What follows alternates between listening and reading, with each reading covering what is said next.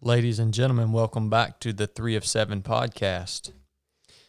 I wanted to start off and let you guys know I am going to start releasing a series of private lessons to the team members that support this podcast on Patreon. And this is a series of lessons that I have written out and really thought through the tools that I have used that have helped me get through tough times in life and achieve my goals. So I hope you guys enjoy those. I will release the first lesson today, and that will be at patreon.com/3 of 7. That's spelled out 3 of 7. I'll link the Patreon account in the show notes to this episode. So let me know what you think if you're on there. There'll be short lessons, 10 minutes or less, and fired up to hear your feedback. Next thing I want to leave you guys with, refuse to live your life in fear. There's a difference between being smart and cautious and being afraid. There's a difference between being brave and being reckless. Know that line. Take advantage of every day as the gift that it is, and carry on. We've got an awesome episode coming up with April Harmon. April has one of the most powerful stories of faith and endurance that I've ever heard in my entire life. So give it a listen. Hope you enjoy. Without further ado, here she is, Miss April Harmon. And for all of us is, when we're in the middle of those trials, when we're in the middle of the struggle, is to not get so caught up on the things that we don't know, right? But to focus on the things that we do know. And that the truth, is so important to cling to when you feel like you're drowning in all of the unknown. All right, April. Well, thank you so much for coming on the show today and for having the courage to share your story. I think it's absolutely amazing that you're able to come on and that you've been able to look back on your experience and at least try to I guess make something good, see some lessons in it. And that's kind of what I've tried to do in my life too. And we just can't thank you enough for coming on and for the good work that you're doing right now with Strong Souls in your community. It looks like an awesome thing, and I definitely want to hear more about that later on. Well, we'll jump right into this, April. And your story, when Jeffrey reached out to me and he kind of reminded me, I remember you and know a little bit about your story because Jeff and I were working together out in Fort Chaffee, kind of when you were going through this. And, I can remember quite a few times, me and Jeff would be out in the field and we'd get down on our knees together and just pray for you and your family and for your strength. But I don't think that I understood quite I know I didn't understand quite the depth and the details of kind of what you guys went through, April. And, I'd love to hear it firsthand from you, wherever you want to start. Sure. Just walk us through kind of what happened during, and that would have been 2014? Yeah. So Brielle was born in 2011. Mm-hmm. And, up until that point, like when I share this story, I always kind of, to preface it and say, like, up until that point of my life, everything kind of just seemed to go as I thought that it should. Right. So you kind of look at your life and you all figure out, I'm going to go to college. I'm going to get married. I'm going to have babies and I'm going to get a job, and everything was going kind of exactly how I thought it should. Right. So, Brielle was born on November 22nd, 2011. And for the full first year of her life, everything was perfect, right? So she did all the things that she should do. She was beautiful, everything. in life was going really, really well. And then at 17 months old, she got RSV and the flu at the same time. And, it made her really, really sick. But again, nothing that we thought we couldn't handle. So we took her to the Pittsburgh Children's Hospital, which is our closest children's hospital. And, we thought she would just need some IV fluids, some extra care, and then we would be on our way. And some complications happened while we were there. I noticed that she wasn't, feeding herself like she used to be able to, right? So her eye-hand coordination kind of got a little bit funky, and she would try to bring something up to her mouth and totally miss it. And I mentioned it to the doctors, and, some of them, because we had a whole team of doctors on our case. Pittsburgh is a teaching hospital, right? So there's always a lot of people in the room, and some of them just thought that it was from her being worn down from the flu and from RSV, and just that she was weak. But there were some other doctors that were very concerned. So they decided to do an MRI on her. And still at this point, we're like, oh, nothing's going to show, very hopeful, very positive. And then I can still vividly remember the doctors coming back in her room as she's waking up from the anesthesia that she had to go under for the MRI. And it just was, it's like a scene from a movie, right? Everybody's flying around you and you're kind of zoning out. Is this really happening? And they were throwing all kinds of things at us, right? But essentially it had showed that Brielle had a stroke on her brain stem, and could have been all kinds of things. So they're rushing around. We're taking her up to the PICU, the pediatric ICU at this point, and just really not sure what the heck is happening. Yeah. And so we get up there, and they decide they're going to treat her for Guillain-Barré syndrome. And she actually that evening lost all movement from her neck down. So really scary to sit and watch, but praise God, she responded to that treatment. And by the next morning, she's moving her arms again, and she's moving her legs again. And things are looking really, really great for us, as great as they could. So we're staying positive again, hopeful, and it's traumatic and it's hard, but we're still, trusting in God's plan, and everything's going to work out. And, all of a sudden we went from them thinking it was Guillain-Barré syndrome to meeting with a bunch of genetic specialists, and they have all these other potential causes of things that could have happened. And so they decided to run all of these tests, right? And, at the same time, we're still just holding on to hope that it was the Guillain-Barré syndrome, a one-time thing. And they moved us from the PICU. She's recovering. She's doing really well, back to the main floor. And then from the main floor to a pediatric rehab facility that's still in Pittsburgh. And we were there for a little while as she was regaining her strength. And, these tests that they took take a while to come back, right? So they're coming back fine. And then we got home from the hospital. She seemed like she was doing great. Everything was going back according to my plan that I had for my life.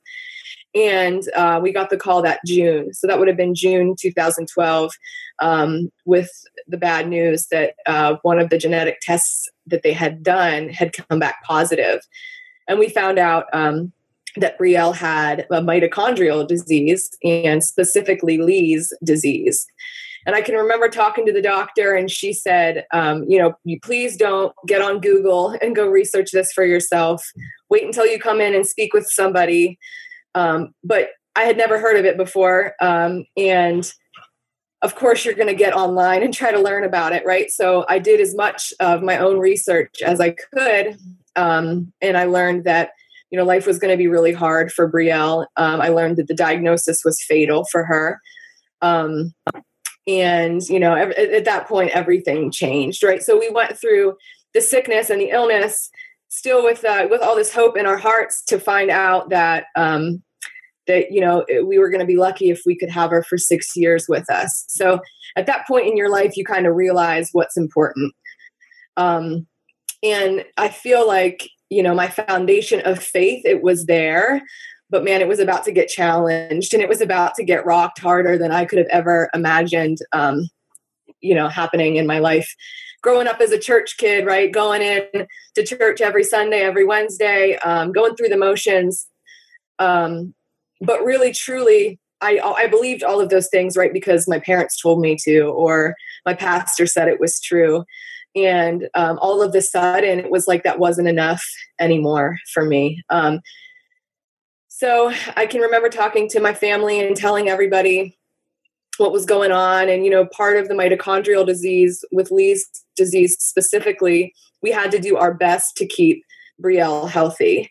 So we had to do our best to keep her away from, outside germ sources. So I quit my job, which was an incredible gift my husband was able to give to me, to take on full responsibility financially for our family. And I was able to be with Brielle every single day, and to focus on her. I can just remember telling my family, like, look, I can't deal with anything negative right now in my life. I have to have all things positive. And it was just a shift in my mindset that really, I think, helped. And so looking down the road for us, I didn't know what the future held for Brielle. I didn't know how many years I was going to have with her. All I knew was that each day I had, right, I was going to make it the best day for her that I possibly could. And it was hard, right? I cried myself to sleep for weeks. Was just sick in my stomach. My heart was breaking, and she had no clue what was going on, right? So you have to stay positive for her, and you can't let those emotions show when you're spending time with her. You have to lift her up and to build her up. And so it was a shift in my life where I said, I'm going to start taking control of the thoughts that I allow to enter into my mind, right? Things creep in, but I'm not going to let them stay there. And so I started making these little changes to stay positive the best that I could. So really, really tough. Yeah. April, I just want to ask you real quick, because you hit on a question that I was just about to ask you is, you talked about coming to your family and telling them, hey, I need to be surrounded with positivity. And my question specifically was going to be, what were the things that you kind of implemented to make those changes, not only in your home, but in your relationships and in that way, like specific things, what kind of helped you I guess, maintain that positive mindset through this trial? Sure. So, anything that was negative, right? Like if people were going to bring to me like talk bad about somebody, or, present me with, oh, this is what's going on in the world, and it's, so crappy and whatever. Like, I don't want to have anything to do with that. We're going to spin it, right? Anything that comes in that's negative, you need to spin it when you're talking about it around me, or, be really careful about the things that you say. And, I started only listening to Christian music for a while. To this day, I listen to anything, but that at that point in my life, I needed that positivity. And I started really diving back into scripture, and, reading my Bible and being really intentional about my prayer life and prayer journaling. And it's been so cool for me at that point in my life to go back and to see not the way that I wanted them to be, right, but prayers were answered along the way. And so that was really important for me too. And listening, podcasts weren't super big then at that point, but I had access to sermons, right? So I would get on YouTube and I would watch Stephen Furtick, and I would watch, guys like Andy Stanley, and I would just make sure to surround myself with as much positivity as I possibly could. Yep, that's awesome, April. So it's essentially you took control over what you were feeding yourself with and what you were allowing to come into your presence, and making sure that the people that you were going to be around were going to be respectful of kind of what you needed in your life at that point. So, no, that's awesome. And I didn't mean to interrupt your story. I just wanted to nail down those specific things for our listeners, because that's so important. Both those things, not only being conscious of the people that you surround yourself with, but being conscious of what you intentionally feed yourself with, as far as content and reading and things like that. So thank you for sharing that with us, April. I'll let you continue now. Sorry about that. No, that's great. So after diagnosis, we made some changes to help Brielle too. One of the big ones was me staying at home, like I mentioned, and the other one was, really kind of isolating ourselves, especially during flu and cold season. And so we were just really, really careful where we come from a family that's together all of the time. That was really difficult. So we had to say, hey, if anybody has like even a sniffle, a cold, could have put her in the ICU for 2 weeks, 3 weeks, a month. And so we really had to start being really careful about that. In the wintertime, she and I were what we would call homebound. So we really wouldn't leave the house, right? Just to minimize the germs that we would allow in. And she did okay for a while. I mean, she was in and out of hospitals all the time. Anytime she had a fever, we had to rush her to the emergency room. We had this little specialized letter because certain things that work for normal kids didn't work for her. So, it was always kind of a little bit scary going in to an emergency room that we weren't comfortable with. We did decide to take her down to Florida for a winter to be able to at least get outside and things, right? Because in Pennsylvania, there's none of that in the wintertime, especially for a kid that's homebound and needs to stay healthy. So we did take her down to Florida, and it was such an incredible winter until she got sick, and she got really sick. We ended up in the ICU in Florida, away from her normal doctors, and they did the best that they could, but they weren't sure about how to take care of her like her doctors in Pittsburgh did. So we had to fly her back home. And that was tough, but we finally got her healthy from that point again, and had a really great couple months with her, and she seemed to really be doing well and to be growing and progressing and getting stronger. And then all of a sudden, she got a cold. I mean, it was literally a cold in the spring, and ended up in the ICU for almost a month and a half. She was in a medically induced coma for a while, and ended up having to get a trach placed after that hospital stay. And, things were just never normal or never good after that. And so we did get to bring her home for about a month and a half. And I knew something, mother's intuition, I knew something was not right with her. And so I called her doctors out in Pittsburgh, and they got all the lab work ordered. So I took her for labs. The labs were fine. And then 2 days later, just out of nowhere, but not really out of nowhere, really some scary stuff happened at home, and we had to call 911, and the hospital came, or the ambulance came. We rode in the helicopter out to Pittsburgh, and she didn't make it. She didn't make it through. So we lost her on October 17th of 2014, and just shy of her third birthday. And man, that was hard. So it's like 5 years, almost a little bit over 5 years. And it's still just incredibly difficult to think about, right? And I miss her terribly. But, the biggest part of all of this is that I know exactly where she's at. And I know that she is so much more part of my future than my past. But I know that you guys are followers of Jesus too. And I feel like, as followers of Jesus, it's so important that we acknowledge that sometimes life is really hard, right? Sometimes life can suck. and we're really quick to say, yeah, but God is good all the time, and all the time God is good. And He is, man, I know He is, but sometimes life is really, really hard. And so you don't really, you never can explain why things happen. Like, I'm not someone that will claim to have all of these revelations now 5 years later as to why it happened. I mean, I could see God work in it, absolutely. But I'll never claim to understand, why the bad things happen. But I think that, what's so important for me and for all of us is, when we're in the middle of those trials, when we're in the middle of the struggle, is to not get so caught up on the things that we don't know, right? But to focus on the things that we do know. And, that the truth, is so important to cling to when you feel like you're drowning in all of the unknown, right? So I knew exactly where she was. I knew I was going to be with her again someday.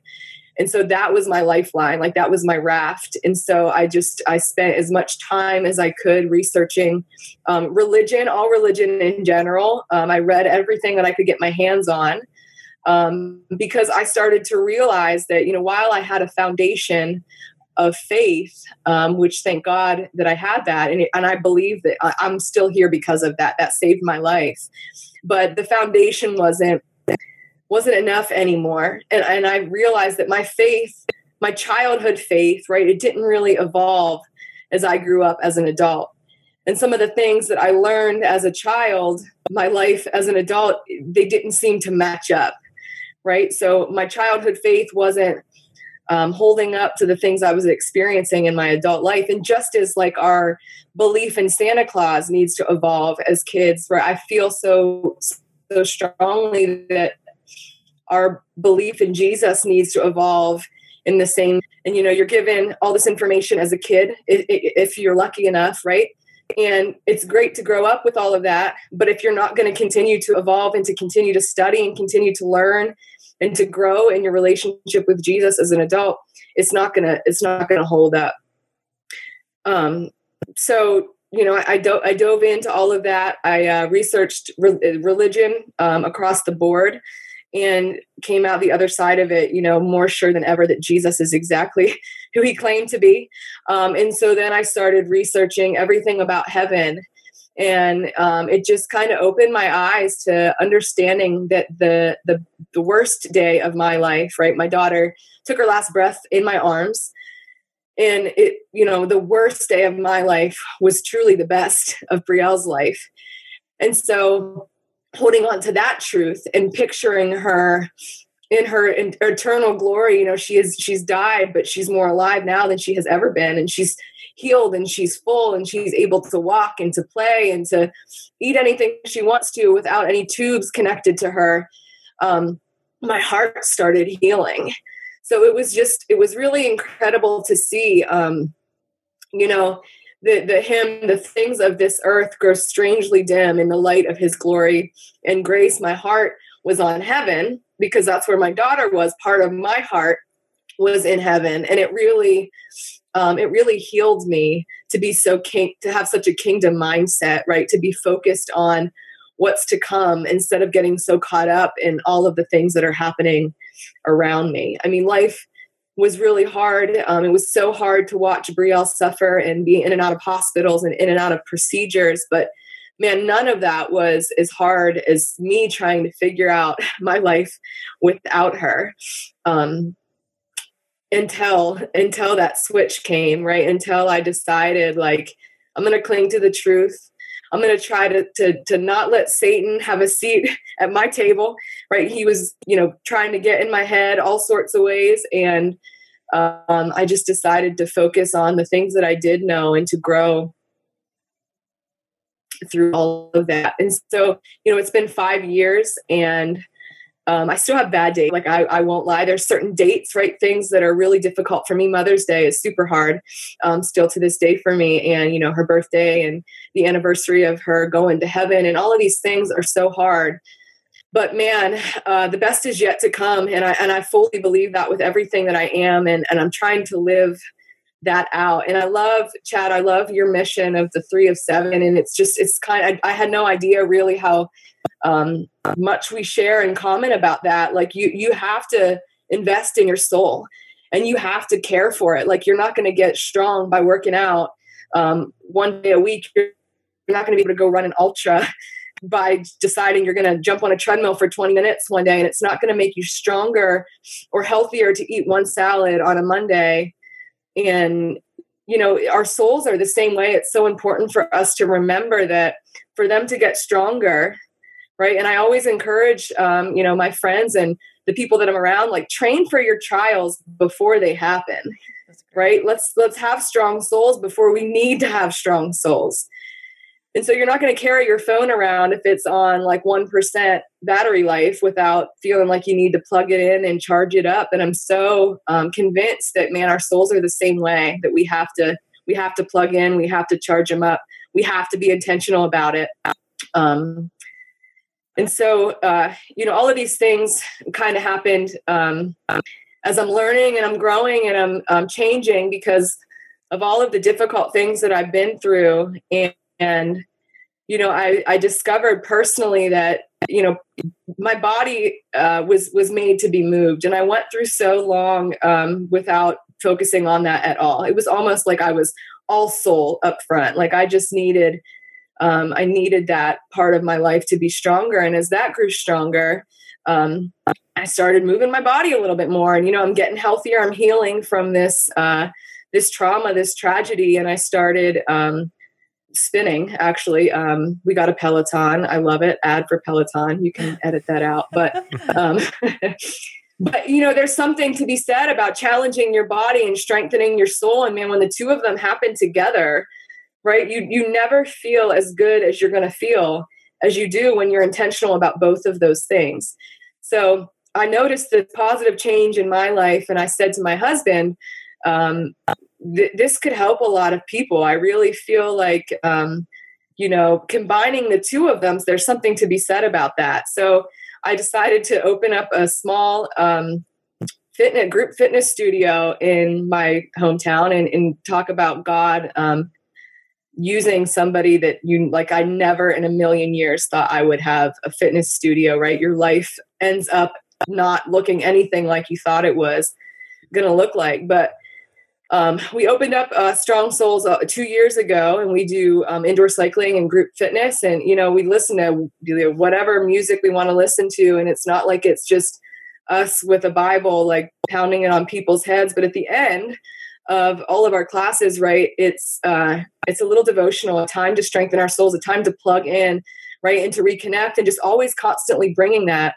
up front for people. Like, how is your soul, right? If we don't stop and think about it, it kind of gets swept or pushed aside. The busier that we get, and it's just connecting. Like, look, you're here because you're making yourself a priority. To care for your body, that's a priority, but you should also make caring for your soul a priority too. And why not do them together? And I'm telling you, it's been incredible.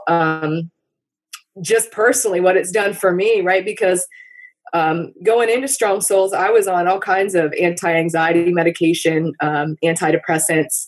And, I'm not on any of it now, praise God. And it's just, those endorphins come into play, and just constantly taking responsibility for my soul and to make it, better every single day has been just such a blessing. So I guess that's my big story in a quick little nutshell. Yeah. April, can I ask you a question about Absolutely. back to right after Brielle passed away, did you give yourself time to grieve, or did you just immediately start? Oh my goodness, yeah.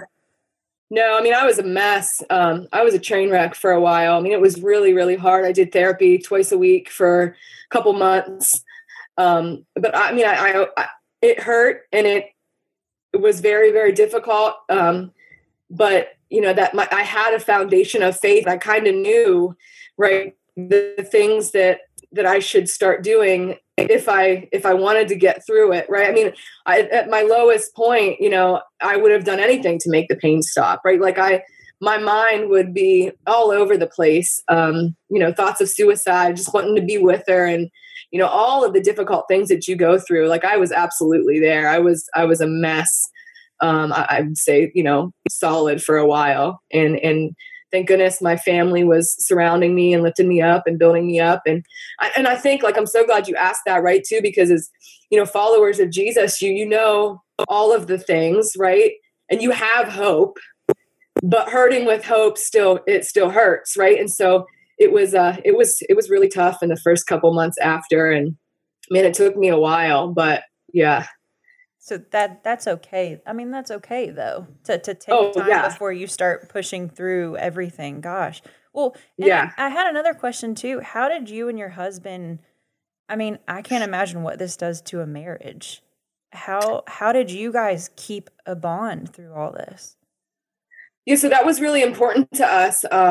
And, statistically, the odds were stacked against us, right? Statistically, married couples that lose children end up getting a divorce. And, we committed to each other right after that, we lost her. We weren't going to lose us. And so we learned the hard way, I feel like, through her illness, that communication is so important. And so a lot of times for the hospital stays, my husband had to go back to work. So I was the one that was there, and we learned to communicate through all of that. So it was, me telling him, relaying to him what the doctor said, and making some really difficult decisions, right, via the phone or FaceTime.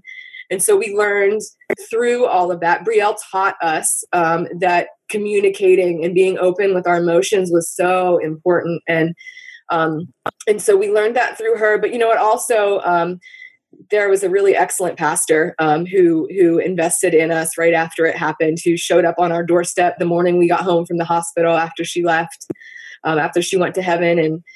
And he would meet with us a couple times and talk to us about how important it was for us to not hide our emotions from each other.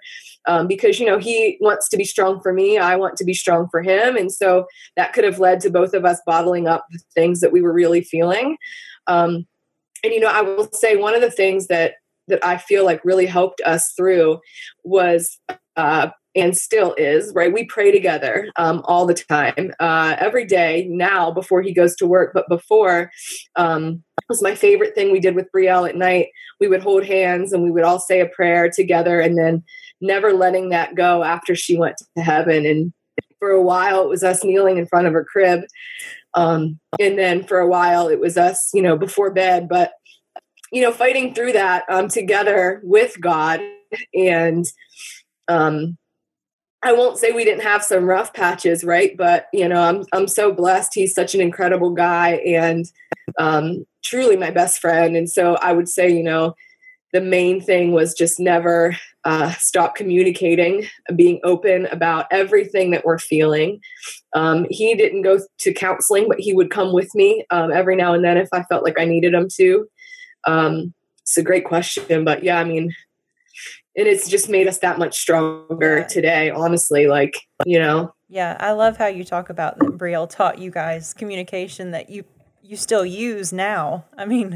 That's special. Well, I have one more question and I'll let him go. But our aunt lost a son, actually Chad's cousin.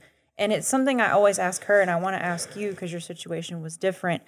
When people find out what happened to you guys and when you lost Brielle, what's an appropriate response? Like, how do we support you without, I never know how to respond, if that makes sense. Yeah. I love that you're asking that. So first of all, I just praying for your aunt. Just not anything that you want to be part of a club, right? But right. There's nobody else that can really understand it. So my heart hurts for her. But I would say, the biggest thing for me is to please don't ignore it, right? Right after what was really difficult for me was, I think a lot of my friends didn't know what to do. And so they just stopped including us in stuff. And so they would, still get together and stuff, and all of their kids would get together and play and to not hurt my feelings or to not make me feel uncomfortable in a situation where there were just lots of children. They just kind of stopped inviting us. But that was really hard too, because, I didn't really know where I fit in anymore. And so then losing that was really difficult too. But, so just even if they say no, so if you're going through something, right, with a friend and it's new and they say no all the time, right, just keep inviting them, keep giving them the opportunity to say yes when they're ready. And then, I love talking about Brielle, and I know some people are nervous about bringing her up or just not sure. And sometimes I might cry, right? I know sometimes I tell a funny story and we'll laugh about it, but I love talking about her. So just making sure, I feel like it's so important for us, for as moms, right, to know that people aren't going to forget. Mm-hmm. And so just, hey, do you want to talk about her? Can you tell me, a funny Brielle story, or, I'm thinking about her today, just little stuff like that, just to let us know that our hearts aren't the only ones that remember and that long to see them. So I think that's super important. Right. And that's Phyllis, our aunt. She talked about the same thing, that people shouldn't get uncomfortable if she's talking about her son and she starts to cry or she gets emotional. She's fine with it. And people should just roll with it. She says, and I feel like you and her have reached a point where you're healthy, that you can do that. I think that's awesome. Yeah, no. And April, again, thank you so much for the courage to share that story with us in that amount of detail. Your measure of faith that you possess, that you have been given, strengthens me to know that there's that level, that there's that measure of faith still existing in this world. It strengthens me so much. I can't imagine, I can't even begin to comprehend the heat of that furnace of adversity that you had to go through in that situation. So not only thank you for sharing your story, but thank you for sharing that measure of faith that you've been given, because I think it's encouraging for all of us that are Christians in the world today. And I've got so many questions. One of the questions that I had was early on in the story when Brielle first received her diagnosis of Lee's disease. You said you really, at that point, you focused on making every single moment special, or it sounds like, really, to me, it sounded like kind of time slowed down. All of a sudden, you were focused on where you were standing, that moment right then. Is that right? Because I feel like that's a rare thing to get to experience that as a human being living in today's society, to all of a sudden come to the realization of how valuable every single second, every single minute, every single hour actually is, and how much of a gift it is. And could you just speak a little to that? Does that resonate with you at all? Yeah. I mean, and it's such a gift, right? So I said, looking back on all of the things that we've been through, there were so many gifts along the way that at the time did not feel like gifts at all. It felt like the furthest thing from a gift, but that was one of the biggest gifts. And it was just, things happen every day, right? None of us are guaranteed tomorrow. Mm-hmm. And so, for me, I knew, right? I wasn't guaranteed tomorrow. And all of us know, but do you really know, mm-hmm. right? I knew that, something could happen tomorrow, something could happen next week. And so, could I have gotten hung up on all of that and just been so focused on, I don't know, and all these things? But it was like God, showed me in that moment that, what you do have right now is this day with her. And what can you do in this day to make her feel like it's special, right? So we had all of these really cool little things that we did. And I would sleep in her room every Sunday, and she called it the sleep ozer. And it was just really exciting little things like that we were just so focused on what's really, really important. And not many parents get that gift, right? And that's exactly what it was. It was a gift, and it was just making sure every minute of every day was all about her. And I got to do that with her for almost 2.5 years, and incredible. I mean, it really was. Yeah, and does that now carry on? I mean, that being a gift, I'm sure you're still conscious of it in your everyday life now. So what do you do intentionally now, or do you do intentional things now to really stay present and just maintain that type of mindset of being where your feet are?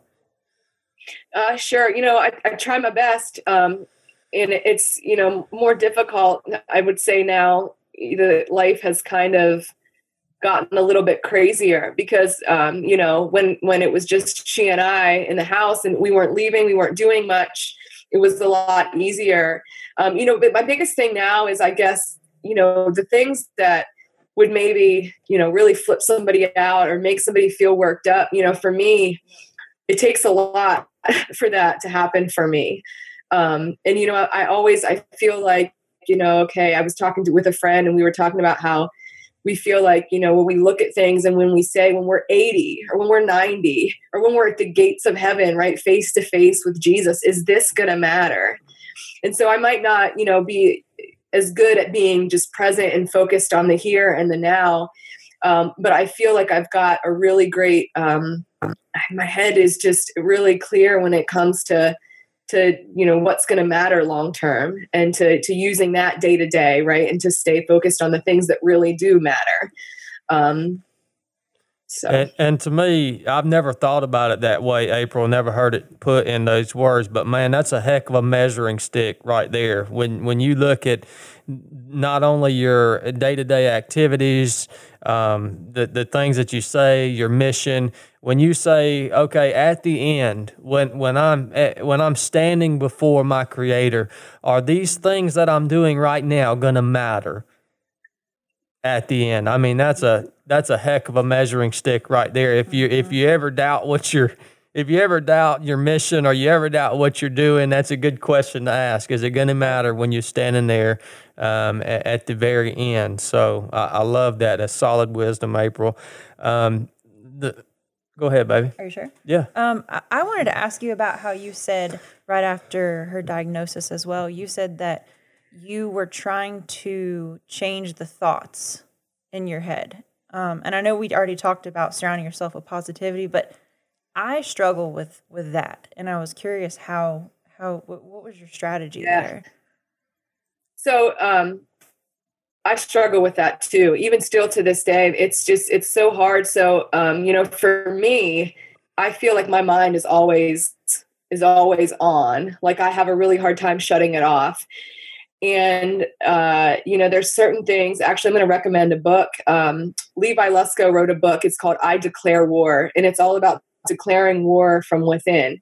I wish I had this book back then. But one of my favorite parts on it, and he talks about how, when a bird is flying around your head, right, you can't really control that it's going to come, but you have the ability to not let it build a nest in your hair. Right. And so, for me, it was these thoughts that would come in. I would have to declare right away, I'm not going to accept that thought as my own. That thought is not from me. It's not from God. And I'm not going to declare it as my own. And sometimes I would even if I was alone or whatever, say it out loud. Like, I will not accept that thought as my own. That's not truth. That's not from God. And then I would replace it with something I knew to be true. Because for me, at the beginning, it was all this unknown. I didn't know enough about the disease. I didn't know how it was going to affect my daughter. It's different for every kid. I didn't know how we were going to afford hospital bills. I didn't know how we were going to afford me not working anymore. All of the unknowns. And a lot of the times you think about the thoughts that come into your mind are somewhat related to an unknown, right? But if we can call them out, and that was what was helped for me, and it was that exact line, I will not accept that thought as my own. And then replacing it with a truth, and a simple truth, like God is on his throne. His promises are true. The devil is a liar. My faith is the victor. I've got some skin in this game. And so it's kind of coming up with a truth of your own, something that's simple that you can write down and cling to. And then anytime something comes into your head that you don't want to be there, right, that's not welcome, call it out, send it away, and replace it with the truth. That was kind of what really helped me. That's amazing. And what was the name of that book one more time? It's called I Declare War by Levi Lusko. So my husband and I we host a watch party. We call it a watch party on Sundays. Levi, have you ever heard of him? No. Have you been? Mm-mm. Okay, so he's a pastor. You guys would love him, out of Montana. And he has a church called Fresh Life Church. And he lost a daughter to an asthma attack right before Christmas one year. And I found him as I was going through all this positivity stuff after losing Brielle, found him on YouTube randomly, listened to one of his sermons, found out that he lost a daughter. And so I just felt connected to him. I feel like he's one of my best friends. I've never met the guy, but so we host a watch party now on Sundays here. We rent out a space at the park locally, and we host a watch party. So we stream their services in, and he wrote this I Declare War book. I'm going to guess maybe 2 years ago, but man, it's so good. You got to check it out. Thank you so much. All that is, that's helpful for me. Yeah, no, that's awesome. And I just, everything that you say it resonates so strongly with me, April. You're like you are like the picture of 3 of 7, what it is all about, because all the stuff you've went over so many things within your story and the tactics that you kind of used and to get to the point you are now. And it's just so much, you talking about staying in the Word, intentionally praying with your husband and with yourself, and that's all that is nourishing your spirit. Then you talk about counterpunching those negative thoughts with truth, with real truth. That is, for me, that's the soul portion of it. That's taking control of your mind, will, and emotions, what's coming into your mind, what you're allowing to affect your mind and emotions.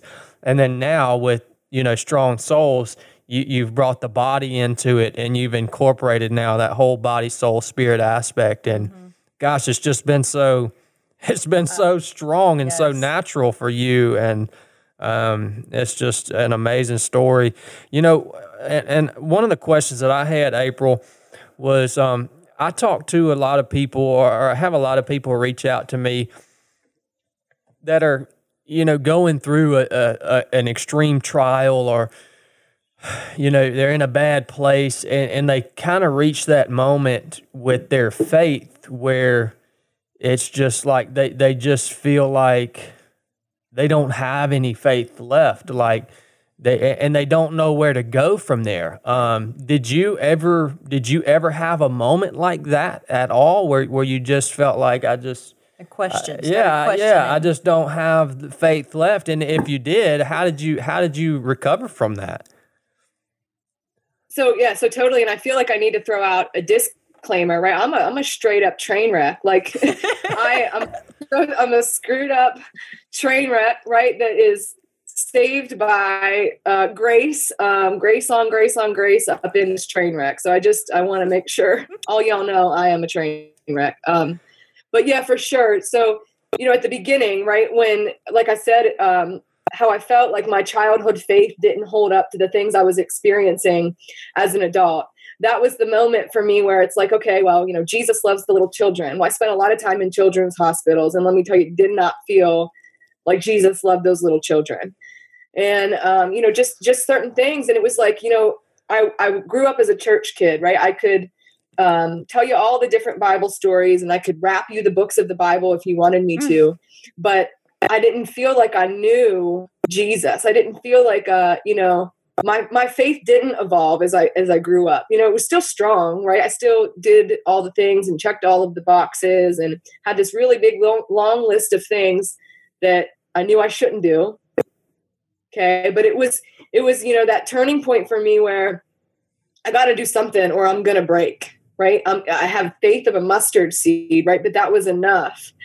And so instead of just, getting mad and shutting it all off and turning away, I was like, okay, God, if you are good, I want to know about it and I want to find out, and I'm going to do it the right way. I'm going to do the research on my own.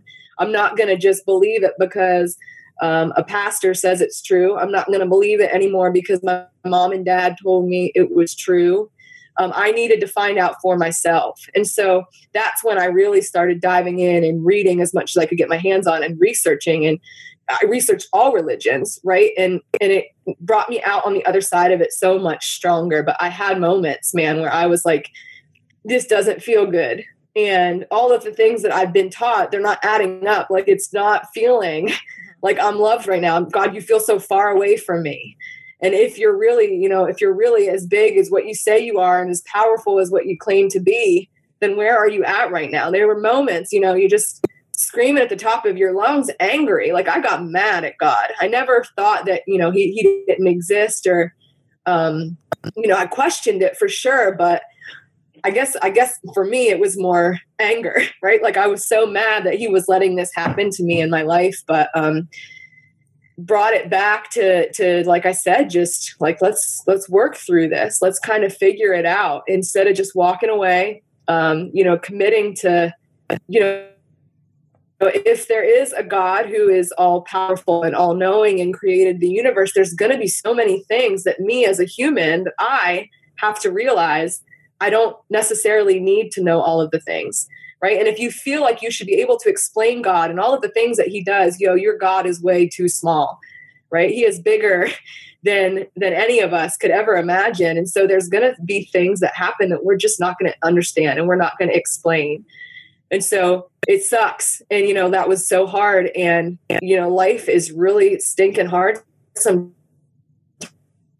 but man, he's better and he's bigger than all of that. And so, yeah, I went through it for sure. And I surely, and all of the other side of it, stronger.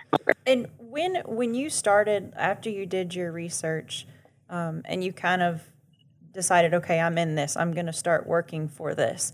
When did you start getting a return on that emotionally, like on your relationship? Did it happen immediately or did it take a while of work? Sure. So, I feel like, sometimes people are like, oh, I don't feel close to God. Well, it's not, I don't think, for me, it wasn't always a feeling, right? So it wasn't always like this, tingly goosebumps, this feeling. Like it was really, really, really, really hard, for a while to feel that closeness. And even, still today, there's moments of my life where I don't feel it. I'm going to be honest, right? I don't feel it, but I keep working towards it. Right. So it's a constant for me still, emotional investment. Right. And that's really what it is. And so at the beginning, I do believe that God draws near to the brokenhearted. And so I think that, for me that it was, I feel like as I was seeking the truth, right, he was presenting it to me. I do feel that way. There was a crazy moment, right? I'm going to share this with you guys and the rest of your podcast family, right? But there was this crazy moment where I'm walking my dogs outside, and it was maybe like 6 months after we had lost Brielle. And so I'm walking my dogs and I'm just praying and I'm crying and I'm praying, and my neighbors are probably thinking I'm crazy, but I felt like God said to me all of a sudden, like, I didn't audibly hear anything, but I felt the spirit in my spirit that he was saying, like, you don't have to do this on your own. Like, you're not going to have to do this on your own. I'm with you. It's not your strength, right? It's mine. And so for so long, I think I was trying so hard to do the Christian things and to be who I felt like people needed me to be in that moment, going through it as a follower of Jesus, to be that strength and to show that strength. And it got to just be like a little bit draining, right? And so I'm praying and I'm crying and I'm praying, and I just felt him saying, like, you're not doing this on your own. And in your weakness, my strength is revealed. And so let's kind of do it together. And I think that, honestly, that was the big turning point for me. It was maybe like 6 months down the road of me researching and reading and praying and therapy and and antidepressants and anti-anxiety medications, right? So all of the things combined. Well, the key word for me listening to you right now, April, is initiative. Mm-hmm. And one of the most beautiful things that God gave us as human beings is free will. And God expects you to take initiative. He expects you to make time for him. He expects you to seek him. And that's why his word says, knock, and the door shall be opened. The knocking, that's the initiative. And that's what you took. And I think that's the most beautiful piece of advice that you could give to anyone that was in that place in their life where they just weren't feeling it. I guarantee you, if you asked most of those people, well, what kind of initiative are you taking right now? What are you giving to God? What are you doing to seek that closeness with him? Most of those people would be speechless.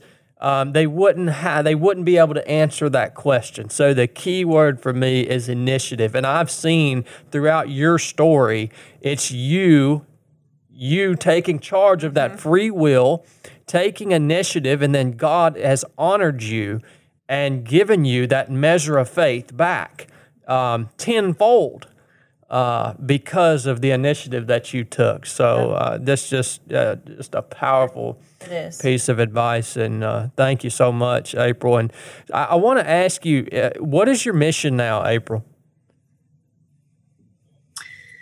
Sure. So I feel like, my mission now is just to be able to help other people and to help basically anybody that will give me a chance to talk, right? To help them to understand that, our souls are important. The real you, the inside you, the thing that actually matters, and the thing that when you're face to face, like we talked about with your maker, with the creator, right? That's what's important. And so how can you train your soul, right? How can you care for your soul? How can you invest in, right? In plugging into the things that matter before trials occur, right? Because if you haven't gone through anything difficult yet, chances are you're not going to make it out of this side of heaven without going through something. And so be proactive about it, right? Let's strengthen our souls daily. So when the trials do come, we're ready to go into them with a fire. That was just something that I learned probably the hard way a little bit. And so my mission now is just to make sure people acknowledge that our souls are important and that we have to care for them and that we have to be intentional about them. Just in the same way as we are with our bodies, right? I feel like that's important too. And we have to do both things, right? Care for your body and care for your soul. I love how that you made that transition and you acknowledge that getting on your Peloton and riding like crazy actually helped with your grief. Like taking care of your body, like you said, it all goes hand in hand. Well, and I think you experienced some of that in your journey through recovery, right, baby? Definitely. I mean, and that was a big transition for Brooke, and her recovery was when she started going to the gym and exercise. Yeah, and that body soul aspect. Yep. I mean, you can't work on one without working on the other. I mean, that's some of the best prayer time I have is out deep into a 100-mile race when I'm praying out loud to God. To me, it's they're all intertwined. Yep. So and April said earlier, the endorphins they do play a part, but there's so much more to it than that. Yeah, definitely. And you got a podcast coming out soon, right, April? I hope so. I hope so. Just go ahead and speak it. So what's it going to be called? What's the premise behind the idea for the show? So we're going to call it Life Can Suck, but You Don't Have to. I love it. Right? I love it. And so it's going to give voice to all of this, we're going to acknowledge that, life can suck, right? Life can really suck. And it's okay to admit that. It's okay to acknowledge that. It's okay to give that some time. But that we don't have to suck, right? So that's the whole premise of it. I'm going to hopefully interview people who have gone through some really difficult things, but come out the other side of it stronger and better than ever. And hopefully it'll encourage some people and give some people tips and ideas of how to work through sucky things or, maybe just provide encouragement and support to people that are going through difficult things as well.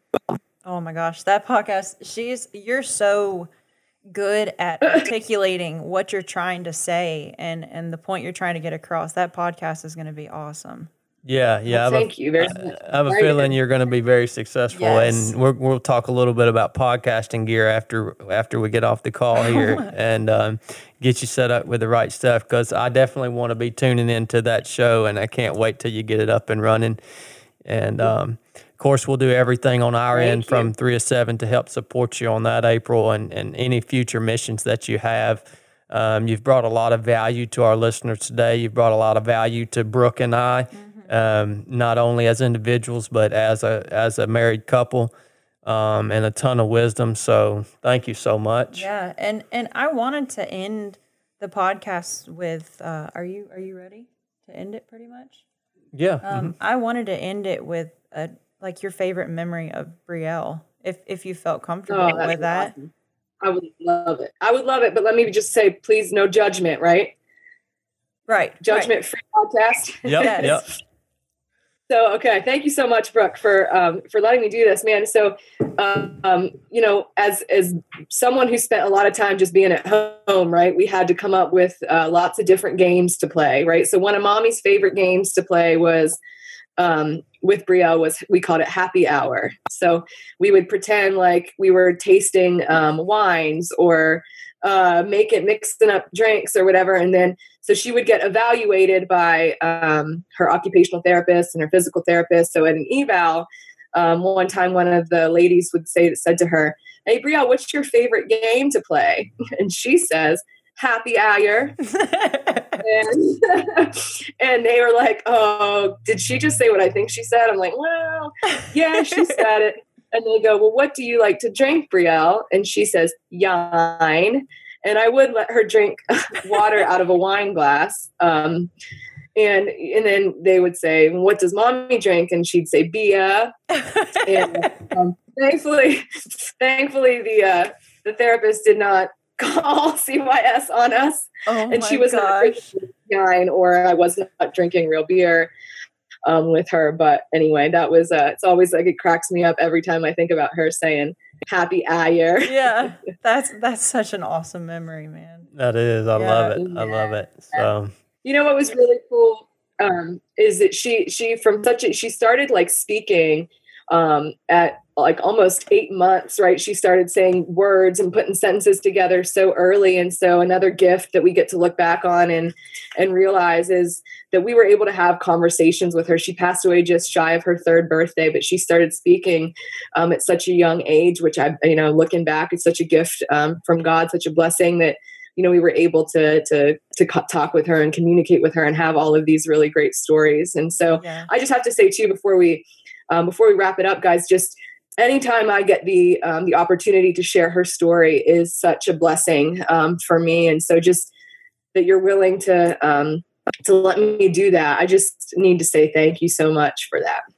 Well, it's an honor. It really is, April.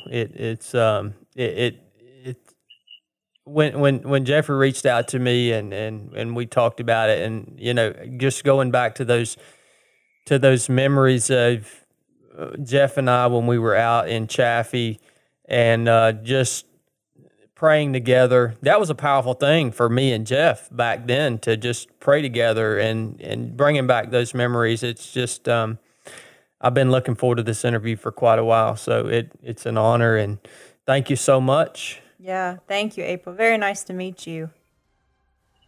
Yeah, thank you, guys. This is the 3 of 7 podcast. Enough said. This podcast was produced by Your Social Gathering. We hope you enjoyed. If you are looking to increase your digital marketing presence or elevate your digital assets, check us out at yoursocialgathering.com.